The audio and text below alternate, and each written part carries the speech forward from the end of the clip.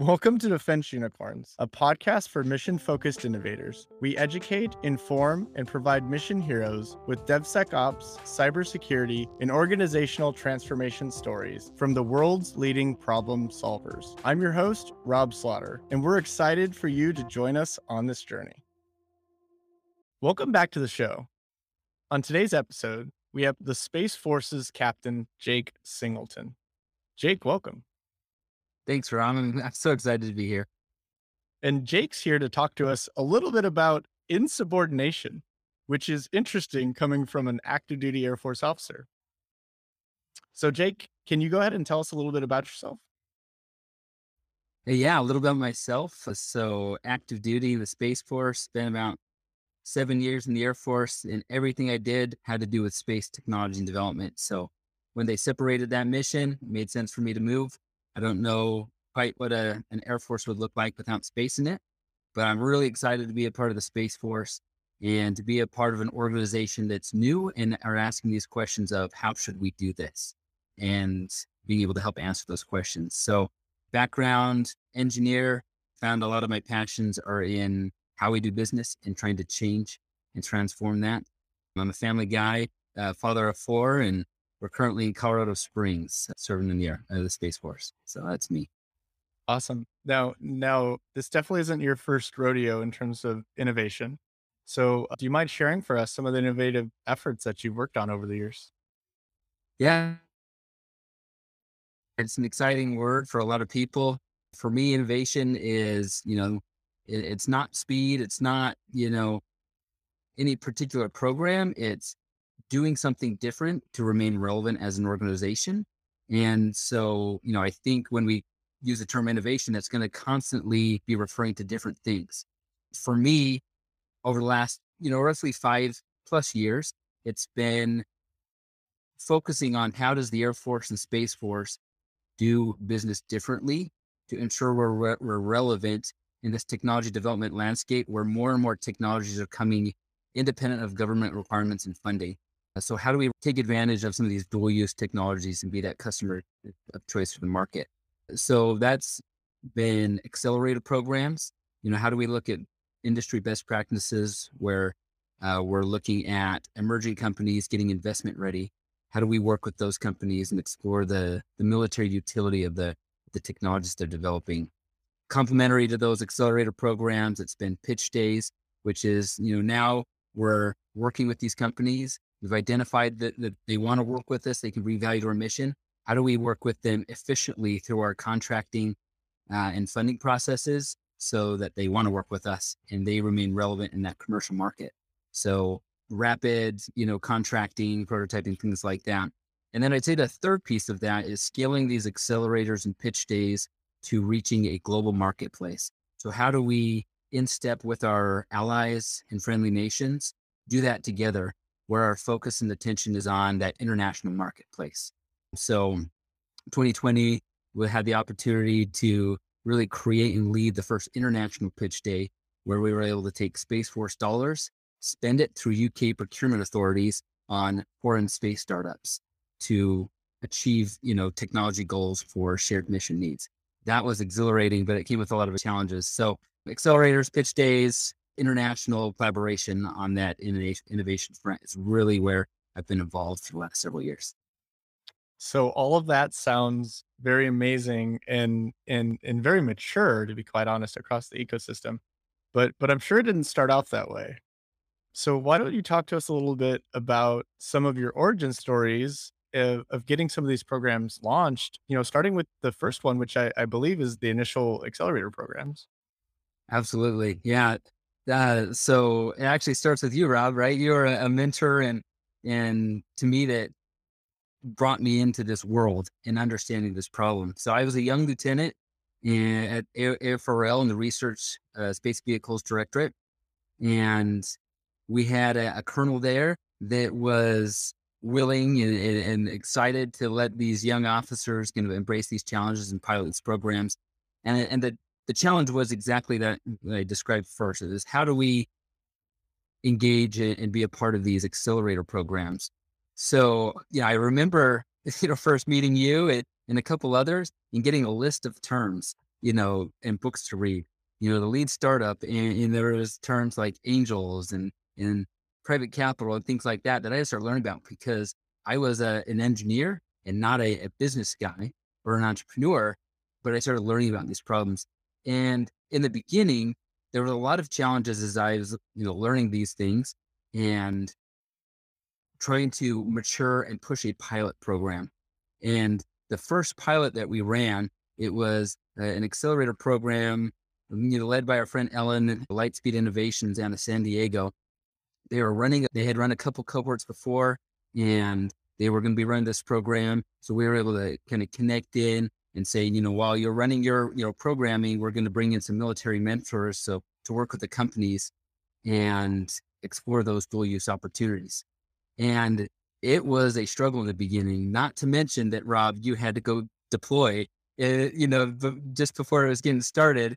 And so here I was now by myself thinking, okay, Rob's gone. I got to keep this moving.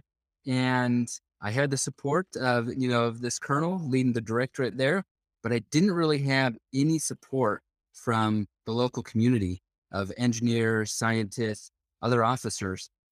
And a couple of thoughts that come to mind is I remember the vulnerable feelings of trying to champion these ideas when the feedback coming from people that were 1,000 times smarter than me was things like, we've tried this, there's no value there, not interested. In one case, sitting in an office with one of these engineers, I was told, quote, "Oh, that's a stupid idea and I want nothing to do with it." On another occasion, when I got to the point, because I was working on another full-time program in the Center for Rapid Innovation, I was like, I need some help. And so the girl was here and said, yeah, go grab a couple more bodies. And so I was around trying to create some alliances and say, hey, I've got this really exciting accelerator program. You want to come work it with me? And it was a struggle to find alliances and support there. And in one occasion, one of these guys said, not interested because the civilian PM that he was working for told him to, quote, stay away from the accelerator. You don't want anything to do with it. And so I felt like I was in this environment where there was no interest and no support at all. And people were told, that's kind of the untouchable. You don't want to be involved with that. It'll reflect poorly upon you. And that for me was a tremendous challenge to persevere and push this idea that I was growing more and more excited about, that I was becoming passionate about, that I felt like it was important. And it was like that for, I think, a good year before we were able to start picking up, the right-minded people, and we were able to start seeing some successes and support and stuff like that. Yeah, that's awesome. So just for clarity's perspective, so during that time that you were launching the DoD's first accelerator program, you had another full-time job. Is that correct?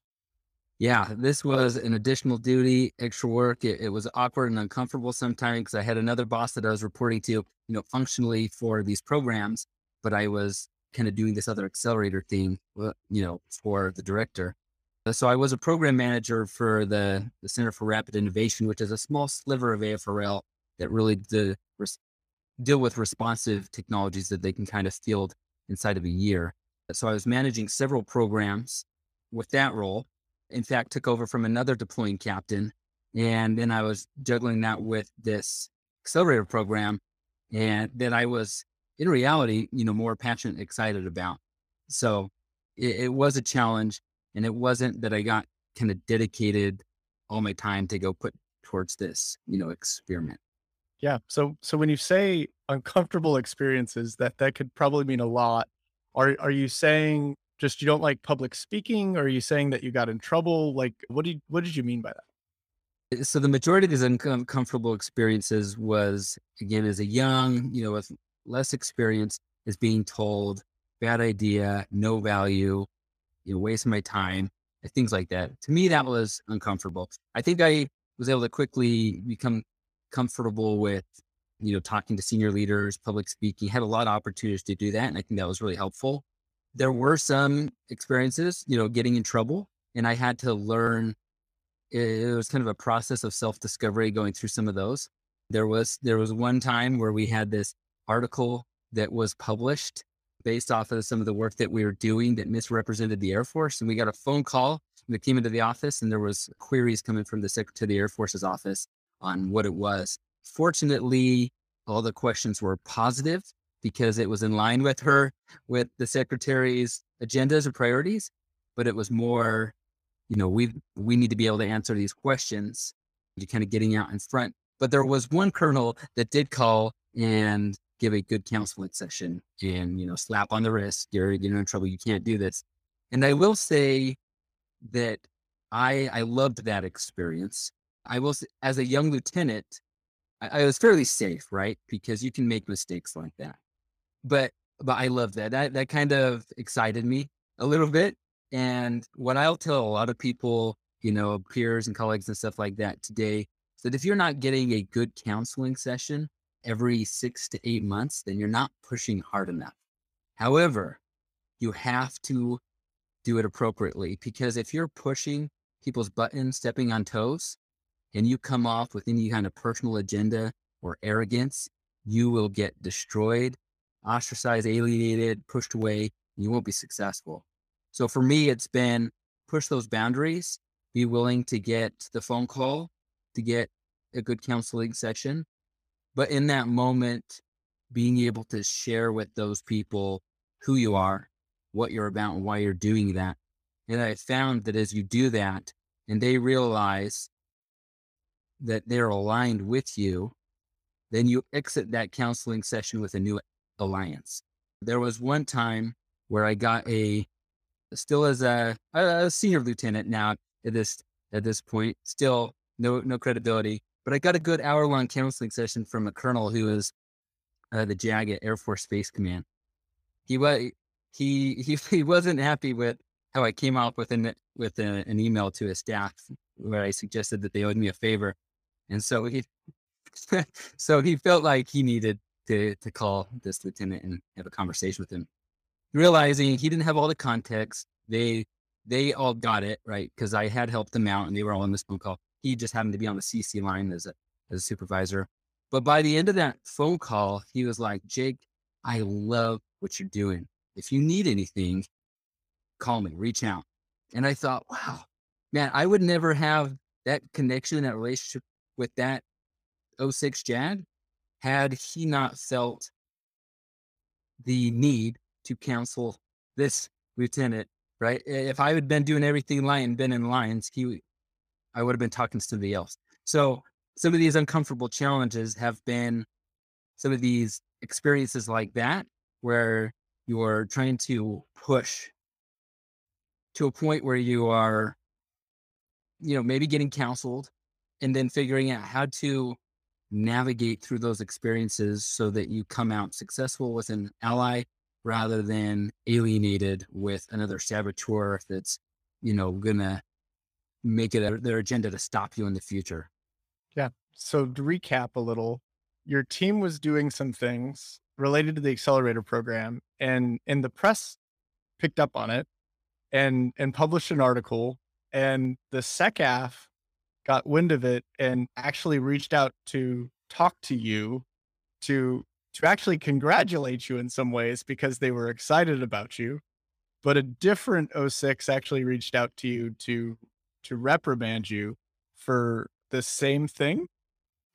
Yeah, so I mixed a couple stories here. Let me clarify. The SecAF did call Lieutenant Singleton. There's a lot of staff in between that were looking for answers based off of this media release that nobody knew about, right?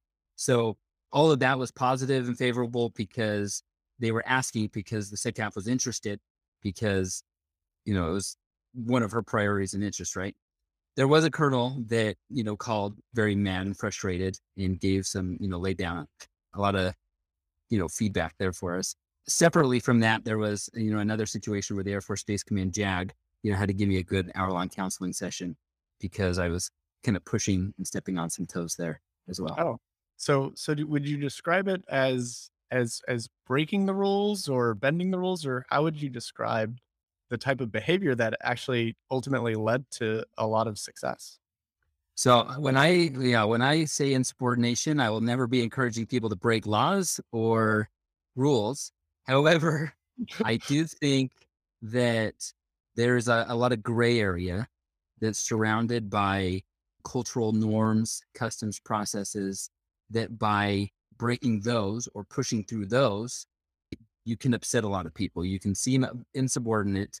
And I'm all about breaking those, right? So one of the things that I absolutely hate in our military hierarchy, particularly in a acquisition organization that's more about business, than dropping bombs, right? Is the communication chain of command. I I absolutely hate it, right?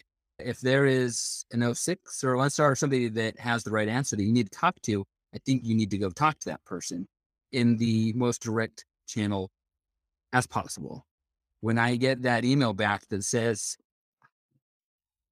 Lieutenant, my boss is very busy. I need you to send me this information first so I can determine whether or not it's important or not. Go to my boss. I hate that stuff. I understand bosses are busy and they can't be handling all this, right? But it's just a personal challenge of mine is that to get to the right person with the decision authority, they got to talk to 10 people first. And that happens all the time. You got to pre-brief, the pre-brief, the pre-brief, you get all the feedback and polish it in. And in 2 or 3 months, you're going to brief the right person to be able to get feedback on progress of the program. I'll give you an example of the origin of the accelerator. When we were together, right, we had a plan. We were pressing forward really quickly and going ahead. And on a short schedule, we had an opportunity to run this pilot, driven by somebody else's schedule. We were ready to go in January. And it was November, December at the time.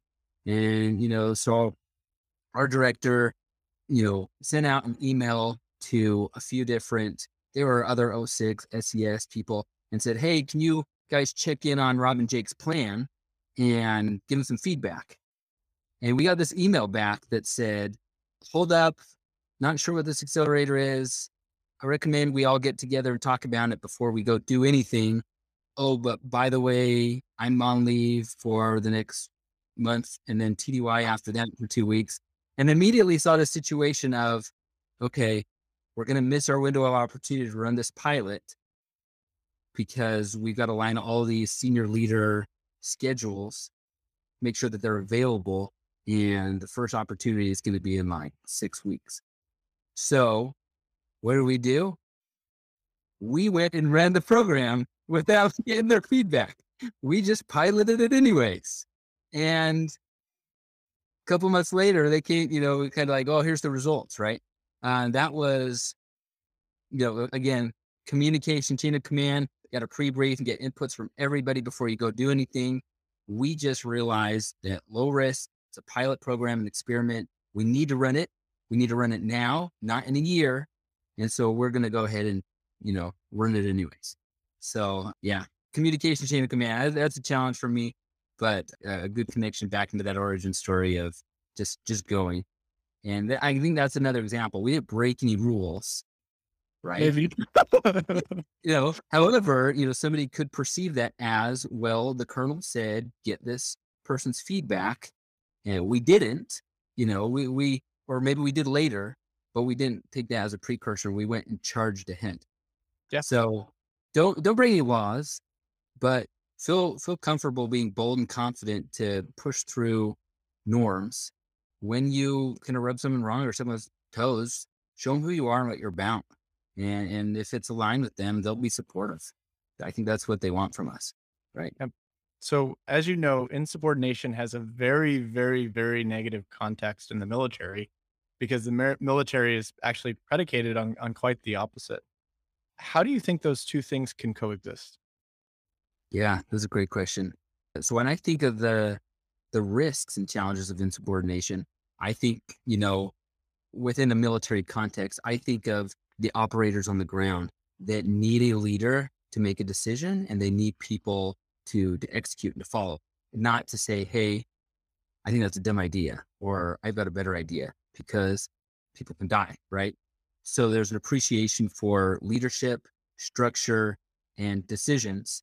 However, I would say that in a defense acquisitions organization that this is a different environment. And if we keep the same hierarchy, we risk more, which is being irrelevant with the technology that we're trying to produce, right, for those operators on the ground. So I think that we need to have a organization that encourages this dissent when done effectively. So again, I don't think this is a Captain Singleton idea. I think that our leadership are asking for this. General Brown has said, persevere through no, through the 5 no's, right? You're going to be told no, and you need to push, push, push, push, right? That is uncomfortable, persevering through no. But then you've got someone like Lieutenant General Gutlein, new Space Systems Commander, comes in, and first thing he says to his, command is, make me tackle you from behind. I love it. And I get it. I think some people are like, whoa, what does that mean? I don't want the general to tackle me, right? But having been tackled a few times, I can appreciate that. And I've told General Gutlein, I said, sir, it's a goal of mine at SSC while I'm here, is to get tackled from behind by you, right? So I think they're asking for it. I think that we need to be willing to dissent, defy, but in a principled way. You have to do it effectively, right? We don't want people running around, not doing their jobs and, just telling people this is wrong. But we want people to be able to challenge the status quo, why we do things, and to be willing to push new pathways and new boundaries so that our organizations continue to be relevant in the future. In fact, I recently read this book that's called The Art of Insubordination: How to Dissent and Defy Effectively. And man, if every acquisition personnel like in defense read that book, we would be in a pretty good position. So yeah, and I've had people ask me, well, how do you push those boundaries and come out successful rather than, poorly, right? And I've tried to communicate it in that way where it's, well, again, you got to push, you got to show them who you are, what you're about. You can't be, prideful and arrogant. And I've tried to describe that. And in this book, he calls it principled insubordination. Is what it needs. Is we don't need just insubordination, but principled insubordination. So how does that coexist? And I think that is the key. You have to adopt the right behaviors to make sure that insubordination is effective and principled in order for it to work. Yep. Talk to me a little bit about some of the earliest people who told you no, and how those relationships, either grew or stay stagnant over time.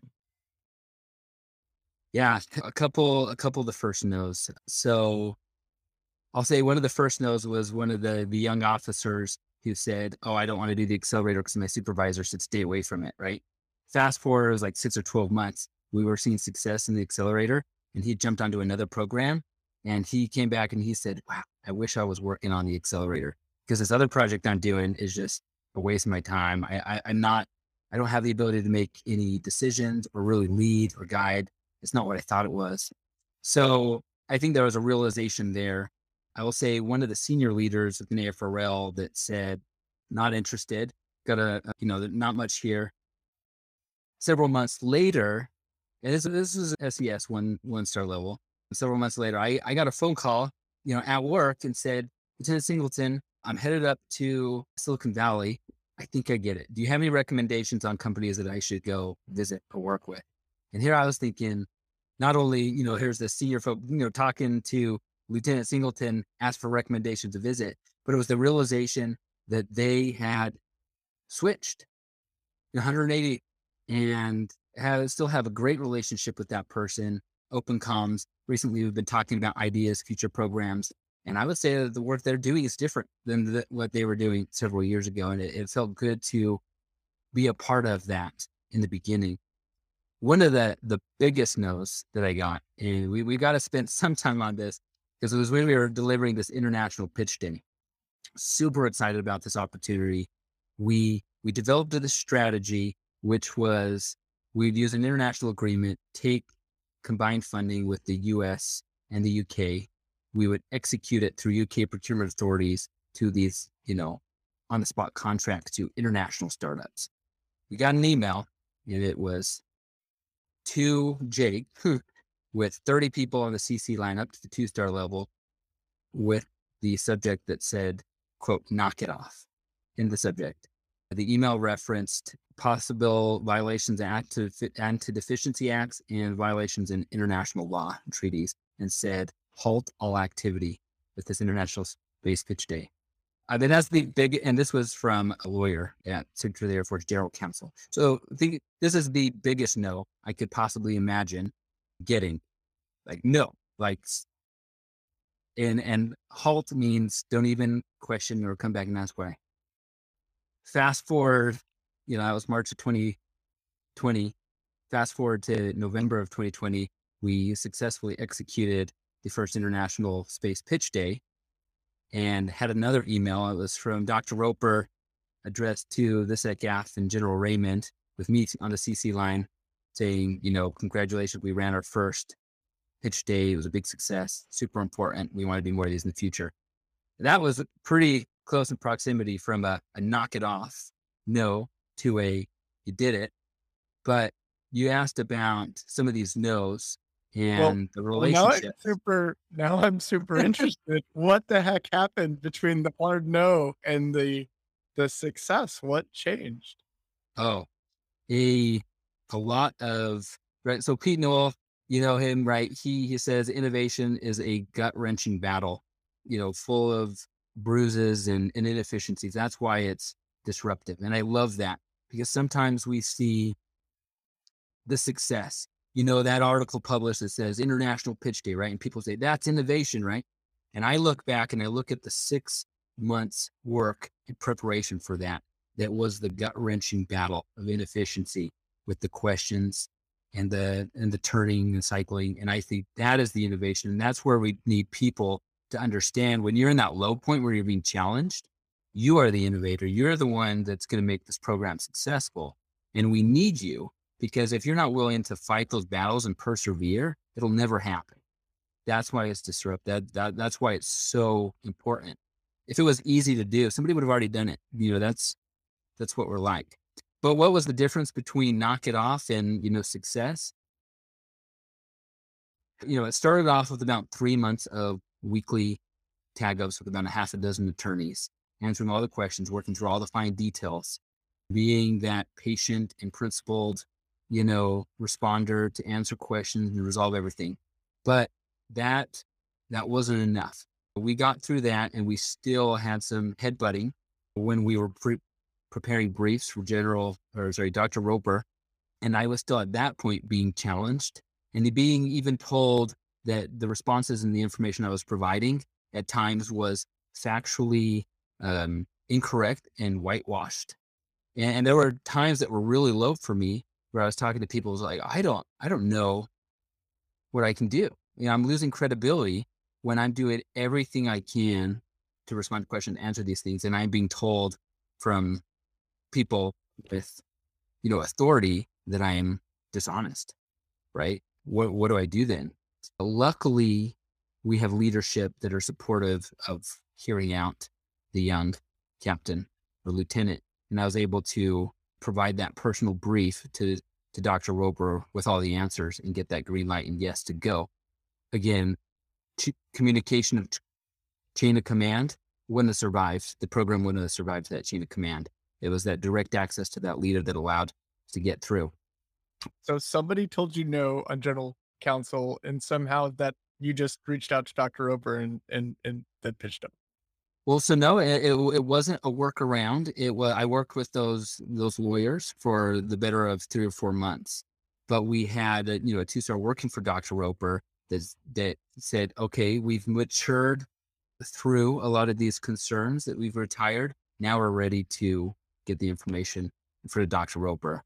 I will say, the knock it off and that, that feedback. I think the biggest success and highlight out of this experience was not Captain Singleton's grit, in pushing and getting through. It was in the end, this person that said, knock it off, halt all activity, whitewashed, misrepresented facts here from Cam Singleton, in the end was instrumental in getting our final sign-offs with some legal documentation that we needed from Dr. O'Brien, Miss Lord, to meet our schedules. And then when we got that success email where the program was complete, this same attorney emailed me same day and said, "Hey, Jake, we're doing Australia next, right? The next pitch day. Are you ready to point on that?" Right. They were fully supportive in getting through those final hurdles, but they were an ally in moving forward into scaling and extending the programs. That to me was huge, right? Because, I still have a good relationship with that person. We reach back and forth every once in a while with questions and ideas, opportunities, things like that. But to me, that's exciting, not to only that we can try new, different, crazy things, but people that have been doing this for so long, they can change their minds and they can become allies in supporting, getting through some of these programs. Yeah, that's absolutely incredible. And so, while you're going through those low points and you're innovating using your definition of the word, does success seem imminent, or what is the feeling during that time? It's you never, at least the first few times, right? You can hope, but it doesn't feel like the success is imminent. You just hope, right? But if it's the right thing to do and you're passionate about it, then it doesn't matter, right? That is enough to push through. However, after you work through a couple of those low points and those just battles, which can take weeks and months, I've come out of some of those feeling so exhausted that I think my naivety got me through it. And if I knew what I do now, I don't think I could do it again. Right? Yeah. And however, at the same time, when you see the success, that is the most rewarding thing. So when you approach that new battle with that new challenge, and this time you have, someone from legal or lawyer saying, can't do it. Well, now I know this stopper. There are ways to get through. And I know what that success feels like. And that is, that's the motivating thing. I will say that had I not been successful in, the first couple of these battles, it would be really hard to continue to persevere and fight those battles. Some people talk about retaining talent and why people are separating and leaving. And do we need to give bonuses and stuff like that? And my personal opinion is I don't think so. If you empower me to lead change and I can see the success or fruits of that change, then that will motivate me to stay.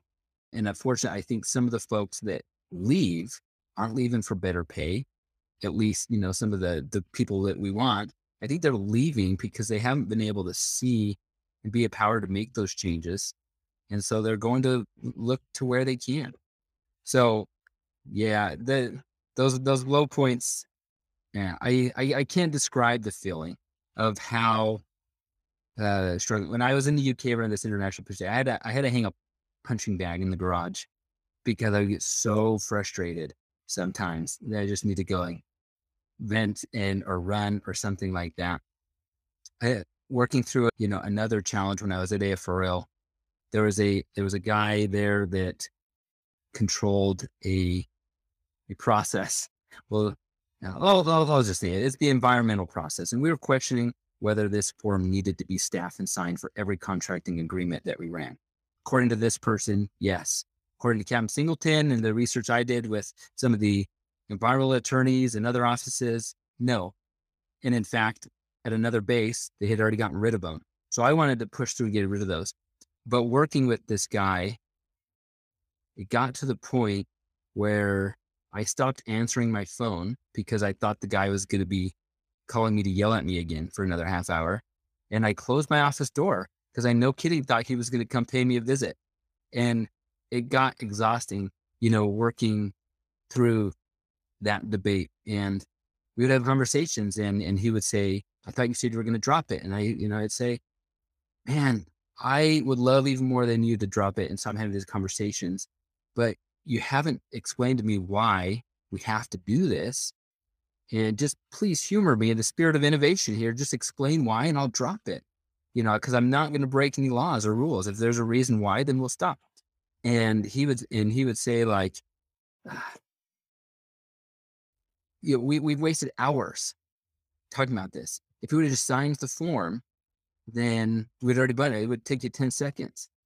And I said, but that's the problem, right? Again, innovation's not efficient. That's why it's disruptive. And I think part of the bureaucracy is not because we have some huge single problem that makes no sense. It's because we have thousands and millions of these little process things that it's just easier to do it than to question why. Because if I can just do it and move it on, it takes 10 seconds. But if I question why and that turns into this battle for a month, why would you spend the month, right? And that's where it kind of slowly becomes just so overwhelmingly big and impossible, is just because there's all these tiny little things that is just easier to do than to question why. Yeah. I mean, luckily with that particular one, we did get that one through. And in fact, waived with an MFR this requirement, not only at our director, but across AFRL. I haven't talked to that guy since, but Well, that is one relationship that hasn't been maintained, and he so probably appreciates it. I don't think he wants to talk to me anymore. so talking about the why, let's talk about the impact. You push through several instances of months long battles. Talk to me about some of the impact that you've created. Yeah, some of the impact. I mean, the accelerator program, when it was first a pilot that nobody was interested in, inside of a couple of years, we scaled that out of a pilot into a formal program at the Space Vehicles Directorate that was running in Albuquerque, Colorado Springs, and LA, turning around multiple cohorts of companies a year. The very first pilot, we had 3 companies of interest come through there. And I remember the engineers reviewing it and again say, nothing here, let's move on. Accelerator was a failure. We funded 3 of those companies with a small dollar other transaction agreement. In fact, the first time I heard insubordinate was the colonel at the time referred to me as an insubordinate lieutenant because I took initiative with some of his funding and made those OTA awards that he was expecting to use that money elsewhere. However, one of those companies is now flying satellites in space, and the Air Force, through Air Force Ventures, matched their Series A to help them as a company scale. A huge success there when there was nothing, right? Another one of those companies has transitioned at higher classification levels, software solutions to our space operations environments. Again, another one that people in the beginning said, nothing there. So we've already seen operational impacts and mission value coming out of emerging startups that were developing technologies that the Air Force wasn't aware of. And we've seen a lot more of those companies through accelerator programs. I don't have all the numbers, but tons of new companies working with defense that weren't before. I would say, between accelerators, pitch days, and programs like these, that we've really seen a transformative changes in just the last 3 years to seeing the Air Force as, one of those customers of choice for this emerging marketplace, which was completely different a few years ago. And I'm excited to see those change. Aside from the accelerators, talking about pitch days and Air Force Ventures, that started as a pilot that I was involved with, where we briefed General Polakowski, the AFMC commander, on this concept of the accelerators, how it was really leveraging industry best practices. And she said, hey, we've got this big cyber fund that's not really transitioning a lot of success. Could we merge and leverage some of the principles and values from industry to make that more effective? Assigned $11 million out of that cyber budget the first year to do a special topic, which then turned into 40 million and a couple topics that we put through. And now the cyber budget has really been transformed in the way they spend those dollars to mirror an Air Force Ventures model that really has embraced industry best practices and how you invest in emerging technology. So I see that as Air Force, level transformative change on how we spend money and do business. That's really exciting to me to be able to see that kind of change from an international perspective, being able to do that in step with allies where we take a shared challenge and then we engage the global marketplace together. To me, that's huge, right? Because we're all very comfortable with this new environment where it's been several decades in the making where we've seen this kind of growing gap between the traditional primes and the private sector producing technology, right? But there's a new gap that's emerging just in the last 3 years. And this is a really exciting gap to me. It says as of about the 2018 timeframe, for the first time in history, the majority of new investors investing in space technologies were non-US investors, with the majority of those deals going to non-US companies. Wow. And that is the first, and that is a growing gap. And when we have no ability or strategy to engage that global marketplace, non-traditional companies. Now, we think of Elon Musk and Starlink and SpaceX and things like that on the headlines, but a Price Tech report in 2019 showed that there were currently close to 200 companies in over 30 countries actively raising capital for new satellite constellations. So the impacts, to me, some of these changes, they're ensuring that we're relevant in the future when the future is a global marketplace of emerging space technology. And so, fighting those and being able to demonstrate strategies where we're actually able to reach some of those technologies, that's really exciting to be able to see those impacts. And that's all about changing the way we do business to be relevant, right? I see more risk today, not in the technologies that we're acquiring. There's no shortage of brilliant engineers and entrepreneurs in our country, around the world, to produce the technology we need for the mission. I see more of the risk being in the way that we do business. And that's where all of my energy has been in the last few years. And impact is what we're changing the way we do business. And that is exciting because, I've talked to friends who've gotten out of the service and they're like, wow, I can't believe these kind of changes are happening. If they had, I would have stayed, right? But they separated because, a few years ago, some of these changes seemed to be impossible. People with great ideas were told, not interested, right? So I think a credit to our leadership to allow some of us, insubordinates to challenge ideas and actually successfully stand up and create new opportunities. That's awesome. So I got two last questions for you. The first one, what advice do you have for the audience as they might be going through some of their sort of low points? Maybe potentially advice to yourself when you're going through that struggle, that grind, especially in those instances when you maybe haven't gone through it before.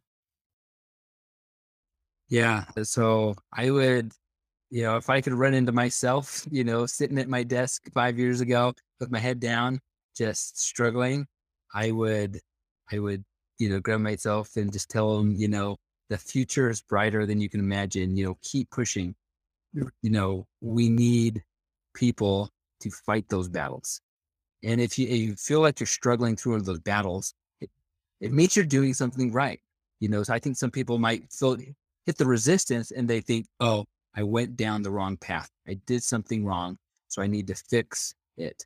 But I think just validating when they're at those low points and they're struggling and fighting those battles, just to validate them that not only are you doing something right, you're doing something that's necessary and that not a lot of people are willing to do. So fight the battle, and then, have fun in the future when you're talking to people on podcasts and others, telling about the time when you got yelled at, slapped on the wrist, or the phone call from the say God office or the knock it off email, right? Embrace those, hang them on your wall, right? I have a vulnerability folder, and there are times where I felt vulnerable. And I've got emails, I've got experiences where I remember those and I save them because it's required. You need to feel vulnerable. You need to feel challenged. You need to be told you're wrong. And again, if you are not, well, you're not doing something, you're not doing it right. We need people to push those boundaries.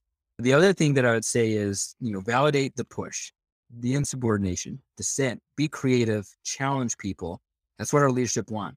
But a lot of people don't know how, right? I hear all the time, push, push, push, persevere, make me tap you from behind. And then I hear young officers, civilians, acquirers that say, how? Tell me how. How can I do that? Because we don't disagree. In fact, we're coming out of universities and industry, and we think you guys are all crazy for the way you do business. So you don't need to tell us to be different. We want to be different. But when we do, we get punched in the face. So what do we do, right? You got to do it in a principled way. You got to understand the behaviors that are going to allow you to be effective. I feel like I've shared a few of those through my own experiences. I will reference that book again, The Art of Insubordination, because as I've listened to that book, I have identified the practical, tangible behaviors that have allowed me to be successful, like that idea of principled insubordination. And he, as a psychologist, outlines these behaviors and things that you can do. And I've picked them out and I thought, man, these are it, right?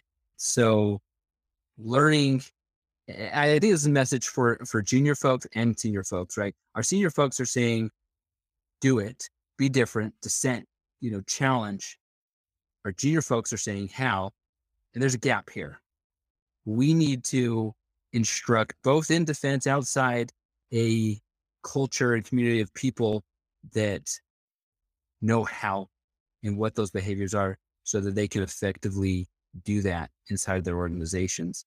And I think that'll be a focus of mine in the future is how do we bring those actual practical behaviors to people so that they can actually apply them. Last thing I'll say here, is when I was going through that challenge with that guy at AFRL who was like, no kidding, like yelling at me on the phone every day, telling me to knock it off, to drop it. We had our 2-star commander visit for an all-call from AFRL. And I remember sitting there in the audience and he spent 5 or 10 minutes of the all-call telling us to do this, right? And I remember the chart that he had up, and it had a maze that had an arrow breaking through all the walls. And he was saying things like bust bureaucracy, push challenge, all the right words, right? And I asked him, I said, sir, the message is clear. We hear it. We agree. We want to do it. What happens? What is your advice when we get pepper spray in the face? And that was me at the time, having just come to the all call from a phone call where I was getting pepper sprayed, right? Like, what do we do? And I remember this general just saying, just keep pushing, just keep going. And I thought that was only valuable and for one reason. And that is because everybody in the directorate just heard the 2-star tell Lieutenant Singleton to keep going. So now I can go back to the environmental guy and say, hey, I'm back, right? The general told me to, right? He told me not to stop. But I was disappointed in the fact that he had no practical advice on how to navigate that. When that is the real challenge, is when you're pushing, you get punched in the face. What do you do? Even today in the program I'm in, I'm in a position where we have schedule risk and I'm asking to go faster and push. And it's uncomfortable because when you tell somebody you need to go faster, you have a risk of offending them, because then their response is, do you think I'm not going fast? Do you think I'm not prioritizing this? So how do you ask and advocate and push for different or faster when everywhere you risk offending, pushing, and not in doing that without alienating them, but turning them into an ally that's going to support you?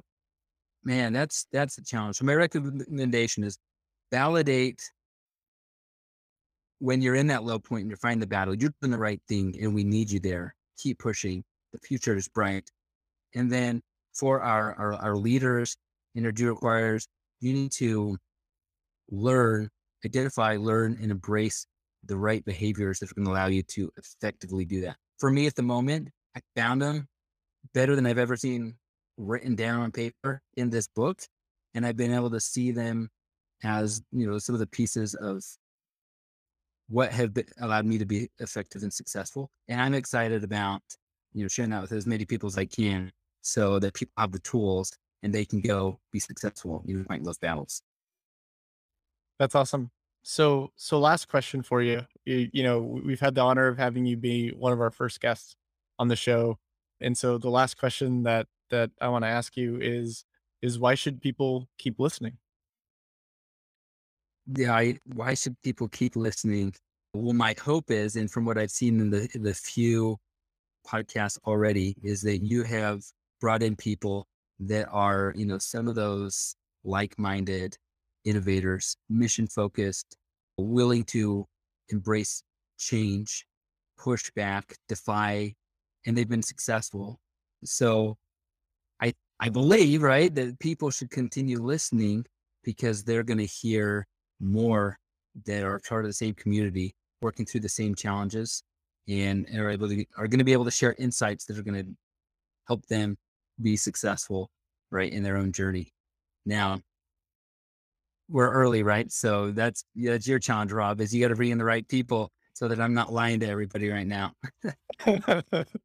Well, thank you so much, Jake. He's a very humble person, but organizations like AFWorks and AF Ventures wouldn't have hit the success or scale that they have without the work that Jake did, put in the accelerator programs, the pitch day programs. There's an entire ecosystem built off of some of the hard times that Jake as an individual, now given a lot of those organizations were obviously, built off of teams, but he was truly one of the people who pushed through some very, very, very critical points of those programs. And, we've touched on it before. It always looks as if success is an inevitable when success is here, but when you're going through it, it doesn't always feel that way. And so, Jake, thank you for your service. Thank you for joining us on the show, and most importantly, I look forward to being entertained as you continue to be insubordinate. Yeah, I appreciate it, Rob. And thank you as well for, hosting this podcast. And again, you're an early mentor of mine that helped me learn that, that I could challenge, I could get in trouble and I could survive. So thanks for inviting me on, and glad to have that discussion with you in particular, above anybody else. Well, thanks. This wraps up this episode, and we hope you stick with us and stay tuned for the next podcast. All right. Thanks, Rob. Bye. This is your host, Rob Slaughter. Thanks for listening to Defense Unicorns, a podcast. We have amazing guests coming the next couple of episodes, so subscribe now so you get notified when we release new content.